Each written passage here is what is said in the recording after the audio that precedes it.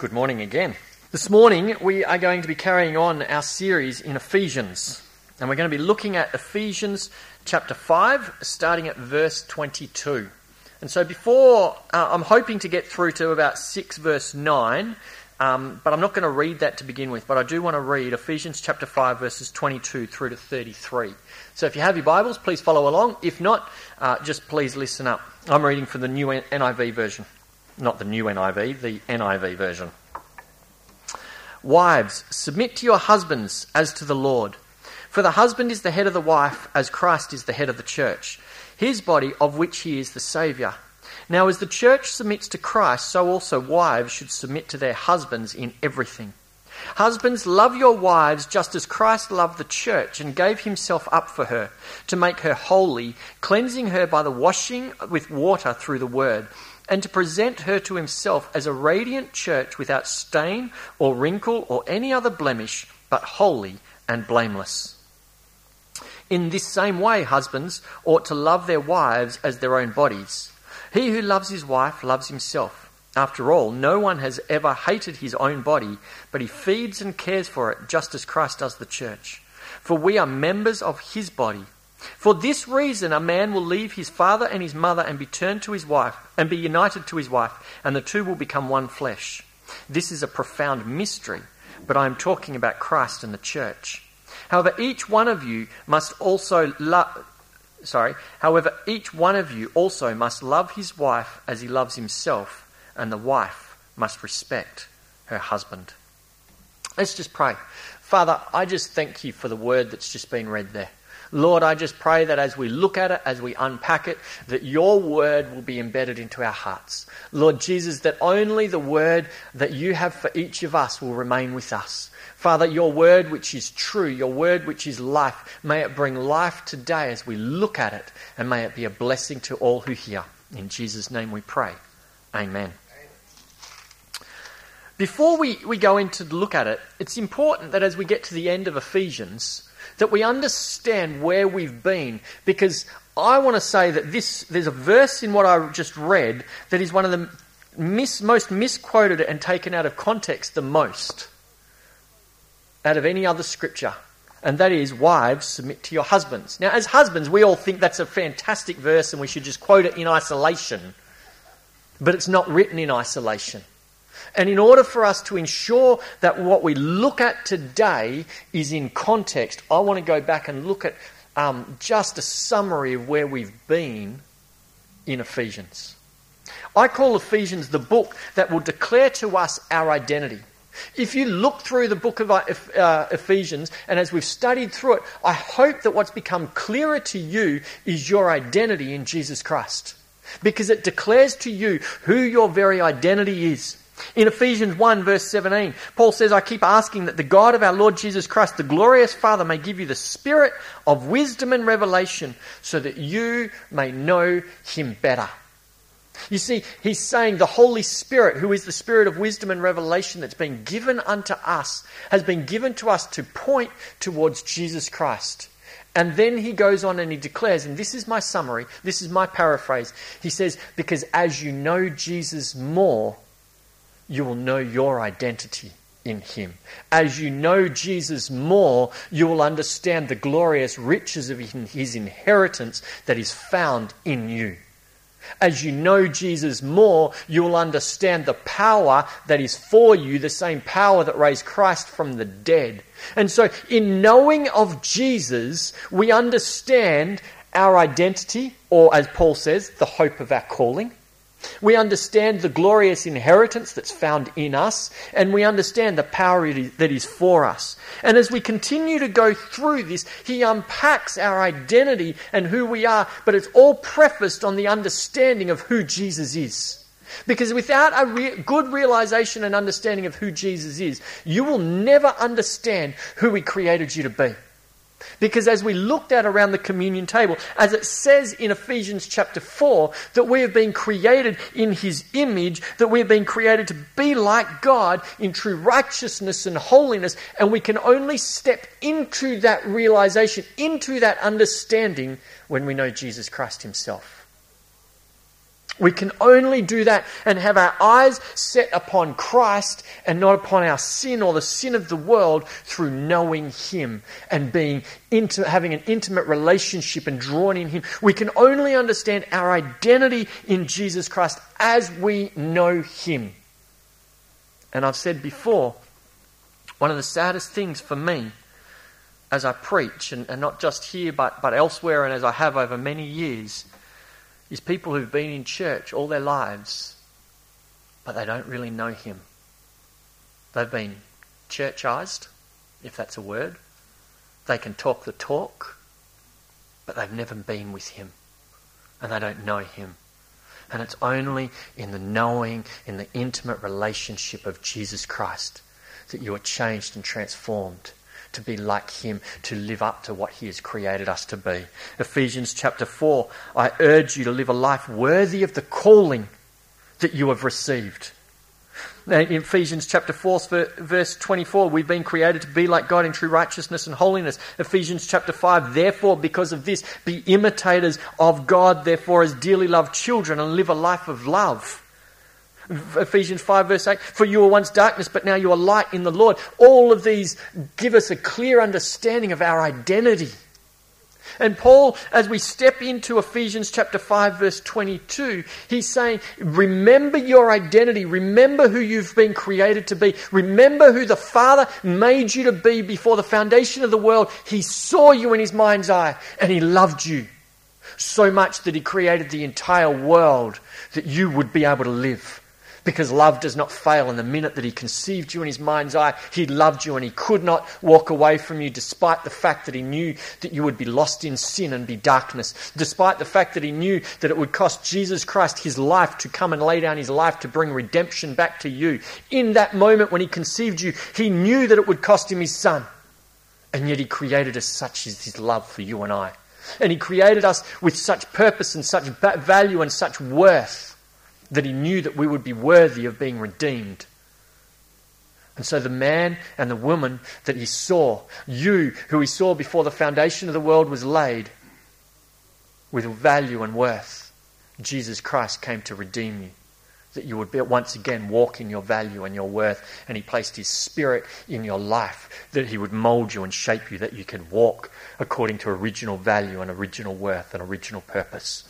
And then we get into this, and here, I don't even know how to break it down properly, because Paul interweaves two amazing concepts. And I want to break them down and look at both of them. And the first concept, he says, I want to talk about this husband and wife covenant that we have, and the relationship of the husband and wife, because it is the closest thing that we can get to an understanding of our relationship with our Heavenly Father and us. It's the closest thing that we can understand, that I can talk about, Paul says, the closest understanding to actually be able to put it in words and ways that you will understand. And I know that to be the case because it says in verse 31, he says, for this reason a man will leave his father and a mother to be united to his wife, to be intimate, to form this amazing relationship, to be able to produce fruit and bear fruit. And then he says in verse 32, this is a profound mystery, but I am talking about Christ and the church. He says, for this reason, a man will leave his father and mother and be united to the wife, and the two will become one flesh. This is a profound mystery, but I am talking about Christ and the church. You see, what Paul is saying is that there is such an intimacy that we can have with Jesus Christ himself, that he left the Father in heaven and descended to take up a bride to know us, that we could become one flesh with him and his Spirit could dwell within us. In John chapter 15, there is this amazing verse. In verse 21, it says, whoever has my commands and obeys them, he is the one who loves me. That's not the verse that I wanted to read. It's a good verse, sorry, nonetheless. Verse 20 is the one that I wanted to read. I'll start just before it. Because I live, you also will live. Verse 20. On that day you will realize that this is Jesus speaking, that I am in my Father and you are in me and I am in you. On that day, he says, you will realize that I am in my Father. Let's just pause for a moment. What does it mean that Jesus is in the Father? And it's really, really important that we understand this concept. What does it mean that Jesus is in the Father? It's talking about an intimacy, a relational oneness that he has with his Father. That their commonality, a common purpose, a oneness, this intimate relationship where they share everything that is of the other. Where Jesus so completely devotes himself to the Father and says, everything that I am is yours. And the Father says, well, everything that I am is yours. We've become one. And it's really important that we reflect and understand the truth of that statement, that Christ is in the Father, because the very next statement, it says, and you are in me. And so whatever the reality is, whatever the truth of Christ being in the Father is, the same truth is for you and I, because we are in Christ and he is in us. There is a oneness, this intimacy. He says in Ephesians chapter 5, he says, I left my Father to be united with you. I left my Father that I could become one flesh with you. I left my Father in heaven that I could be one with you and you could be my bride. I left my Father that we could produce fruit together, that I could be born in you and live in you and live through you, and that your lives will be so productive and so fruitful because Christ in me.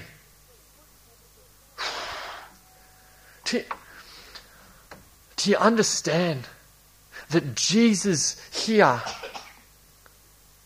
desires you to know him, desires you to have an intimate relationship with him? Not just to read books about him, not just to know what other people have declared about him, but he wants you to commune with him and have an intimate relationship with him when the doors are closed and no one else is looking, where you just meet with him. That's his heart. And he says, I left my Father in heaven to have that relationship with you. You see, Paul here in Ephesians chapter 5, he's saying our identity is intimately wrapped up in the knowledge of who Jesus is. And that word knowledge is a deep knowing, a deep intimacy, a deep oneness, a deep connectedness with Jesus. Our identity is intimately wrapped up with him.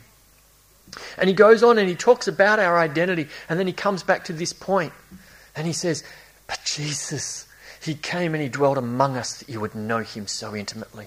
So draw into him, press into him, allow you to know him and him to know you, because he's in you and you are in him, just as he is in the Father. Amen. Like, it's this amazing, and I want you to get it. I want you to know the life of a Christian is not just about coming to church. The life of a Christian is not just saying the right things or doing the things that look right. The life of the Christian is knowing Christ and be fundamentally being transformed by who he is and who he declares that you are, that you can live a fruitful and productive life because you've become one flesh with him. And for that reason, he left the Father to come and live and dwell in you. I don't know how I can say it clearer. If I could, I would. But he so loves you, and he wants you to be pressed into him. And it doesn't matter how old you are or how young you are. He desires that you will know him intimately, deeply, like a husband and a wife know one another. Like, you don't go and get married just to coexist. You don't go and get married without a desire to connect deeply and bear fruit with one another and live intimate lives. You see, and Jesus says, I will come and I will dwell with you, that we can have that relationship. I said that Paul was making 2 points here. That's the first one, and that's the critical one. That's the real key one, that we understand that. But the second one that's found in this passage of Scripture is about, well, now that you know who you are, Now that you understand the deep intimacy of Jesus Christ and you understand your identity that I've been sharing about, Paul says, I want to talk to you about how that plays out in the relationships that you have.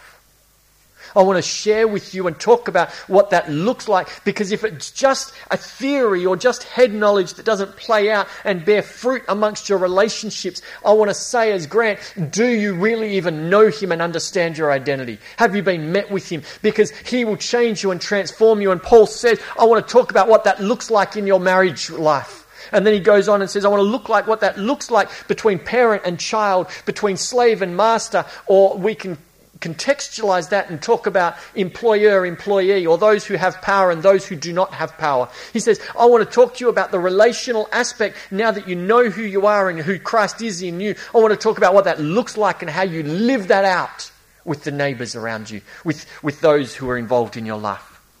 And he starts with the wife. And he says, wives, submit to your husbands as to the Lord.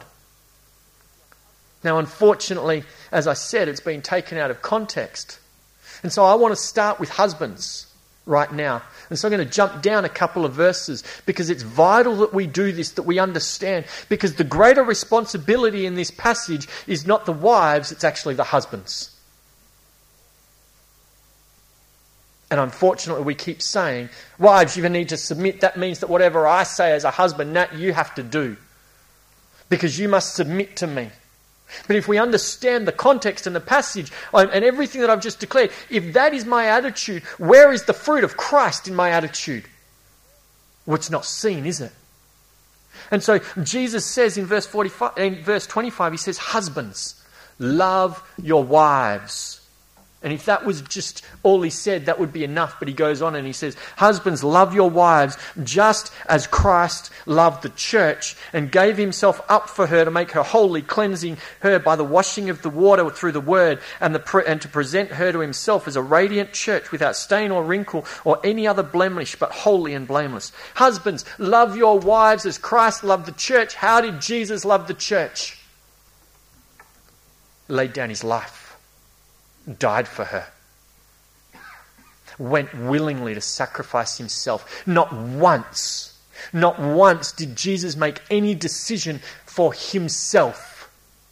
He made every decision, every action that he did was for the blessing and the betterment of the other, for the blessing and the betterment of the church, for those who would come in. He says, Paul says, husbands, love your wives as Christ loved the church. Lay down your life that you do not live for yourself any longer, but you live to present your wife, to lift your wife up, that your wife will be the best person that she can possibly be, that she will be lifted up, that she will be gathered up to be able to live up to the full potential that the Father created her to be, because that's what Jesus has done for you and I. So if I hear people say, oh, my wife's just not submitting, my first question is, how are you loving her? Are you loving her sacrificially? Are you laying down your life that her dreams and her desires can be fulfilled? Children, and I know I see 4 children here. This is the reality of what the Father wants in a marriage relationship. He wants, the boys that are here, I want you to know that when you find your wife, the one that the Father wants you to be with, your role is to lay down your life that she will be able to be blessed in everything. That you don't make decisions about your needs, because quite frankly, if you're a Christian, you have died to yourself anyway, that Christ can live in you, that you can lift her up and let her flourish to be the best that she can be. And girls, when you're looking for a husband, look for someone who's going to lay down his life for you, who's going to love you sacrificially, who's going to give of himself to you and not demand or take from you. Look to someone who knows Jesus Christ intimately, who's prepared to lay down their life for you, that you will flourish in life. Now I come to the wives, and it says, wives, submit to your husbands as to the Lord. I want to say, not being a wife, ever, but I would assume that as a wife, it's very easy to submit to a man who's going to sacrifice himself like that. that you'd want to submit to that. And in fact, this word submit can actually be translated as respect. Respect the man that you've married and lift him up and bless him and speak life and encouragement to him. Just as you are thankful to the Lord, just as you respect the Lord and give of yourself unto the Lord, so give of yourself unto your husband. You see how the two, he's uniting them, and he's saying, now that you know your identity, how it's selfish and the Father's created you to be unique and a blessed one.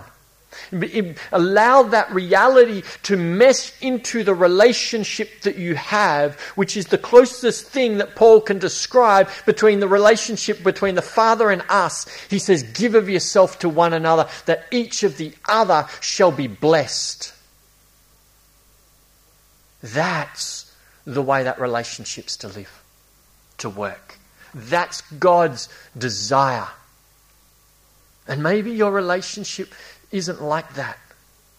Maybe you don't see that. This is not a condemning word. Please don't hear that. But this is the opportunity to make a change. This is the opportunity to say, Father, I just thank you that you've created me for more, and I thank you that you allow me to become love in this situation. In Ephesians chapter 3, in verses 18 through 19, Paul says, I pray that you will understand the vastness of the love of the Father, which is beyond comprehension. He says, I pray that you will grasp the love of the Father. That word grasp can be translated infused. I pray that you will be infused with the love of the Father, that the love of the Father will be so infused in you that you will become it, despite the fact that you cannot even understand it. Despite the fact that it blows your mind, I pray that you will become love. 1 John says, I pray that the love of God will be complete in you. The call is for us as the children of the living God, as the sons and daughters of God himself, that we will be infused with, that we will have the love of God complete in us, so that in every relational aspect, the love will flow from us to the other. God has made us from the very beginning to be receptacles of love, to receive the love of the Father. But because of broken relationship and because of sin, we have gone chasing love everywhere else. We have gone chasing love, and so we wake up every morning hoping that our spouse or our children will love us in a way that makes us feel better.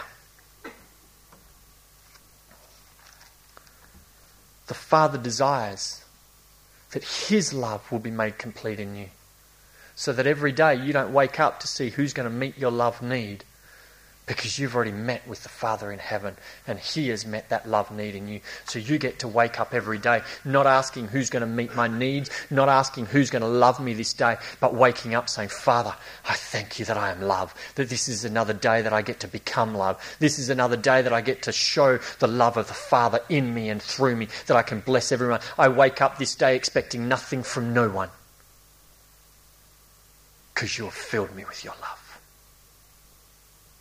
That's the desire. That's what Paul is talking about, that we can offer ourselves to husband and wife expecting nothing in return. When I made my vows to my beautiful wife, I didn't make vows to say, I'll love you and keep you as long as you do this for me. I said, Natalie, I will love you and I will bless you for as long as I shall live. That's a vow with no conditions attached. And she made the same to me. If she breaks her vow to me, I should be able to stand and remain true to the vow that I've made to her, because the love of the Father's in me and I expect nothing from her. This is a love, like I said in Ephesians chapter 3. Cannot comprehend it, cannot understand it, but Paul says, I pray that you'll become it. Because imagine a world where the Christians who are intimately involved and connected with Christ live a life where it translates into every relationship in every aspect of their marriage, with children, with their employees and employers, with everyone they come across who Jesus calls our neighbour.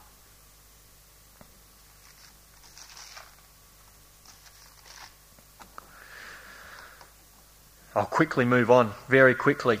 The next part, I'm moving on for my children here. This is just for you. No.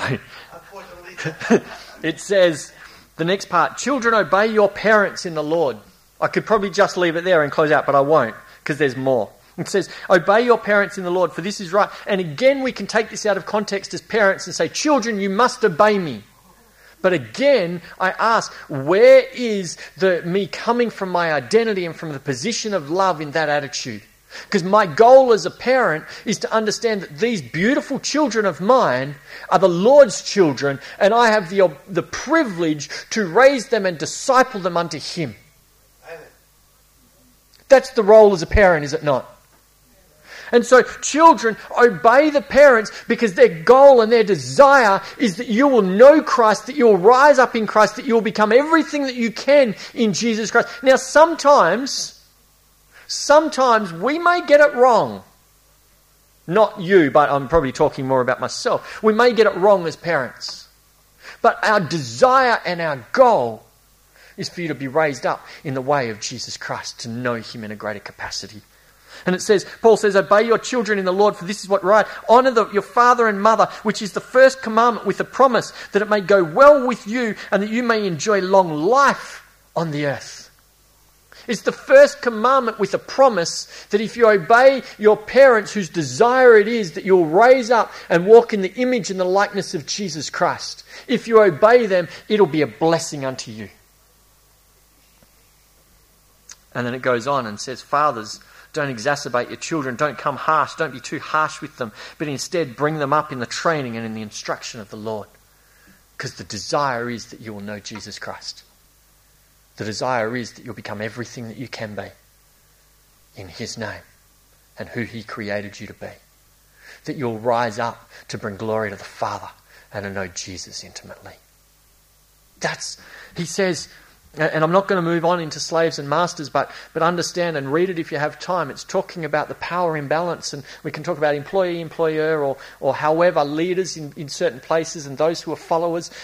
Ensure that this aspect of your identity will flow out into those relationships too.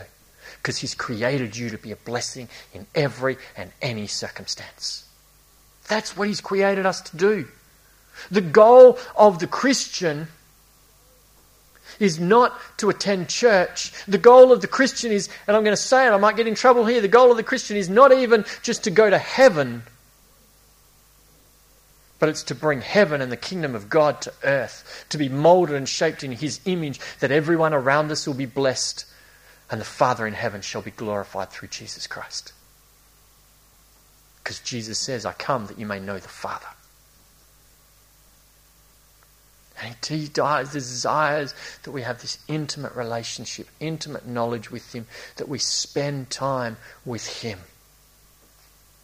Because that's how we're transformed in His image. That's how His fruit can flow in us. That's how we become one flesh and represent Him and the kingdom of God as ambassadors of the kingdom in this world.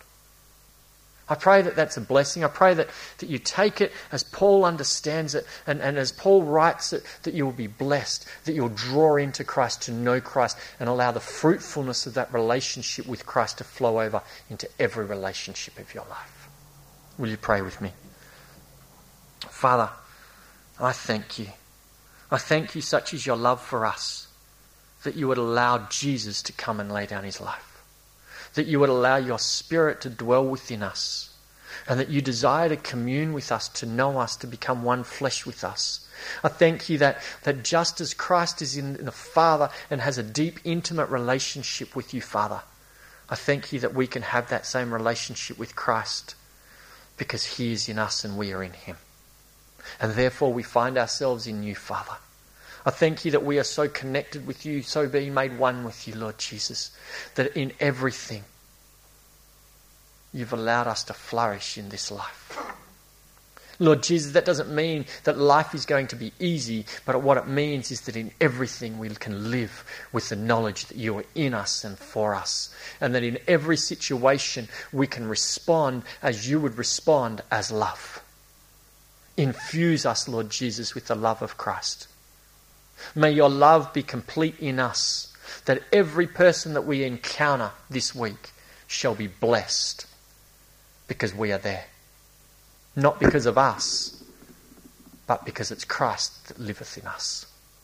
And it's Christ that floweth through us and blesses them. Father, I just proclaim your glory, I proclaim your goodness, I proclaim your blessing upon everyone here this morning. Bless them, meet with them, commune with them. In Jesus' name we pray. Amen. And I just want you to know that you're blessed by the Father in heaven. He desires to commune with you and for you to know him deeply and intimately. So as you go this day, be blessed because he resides in you.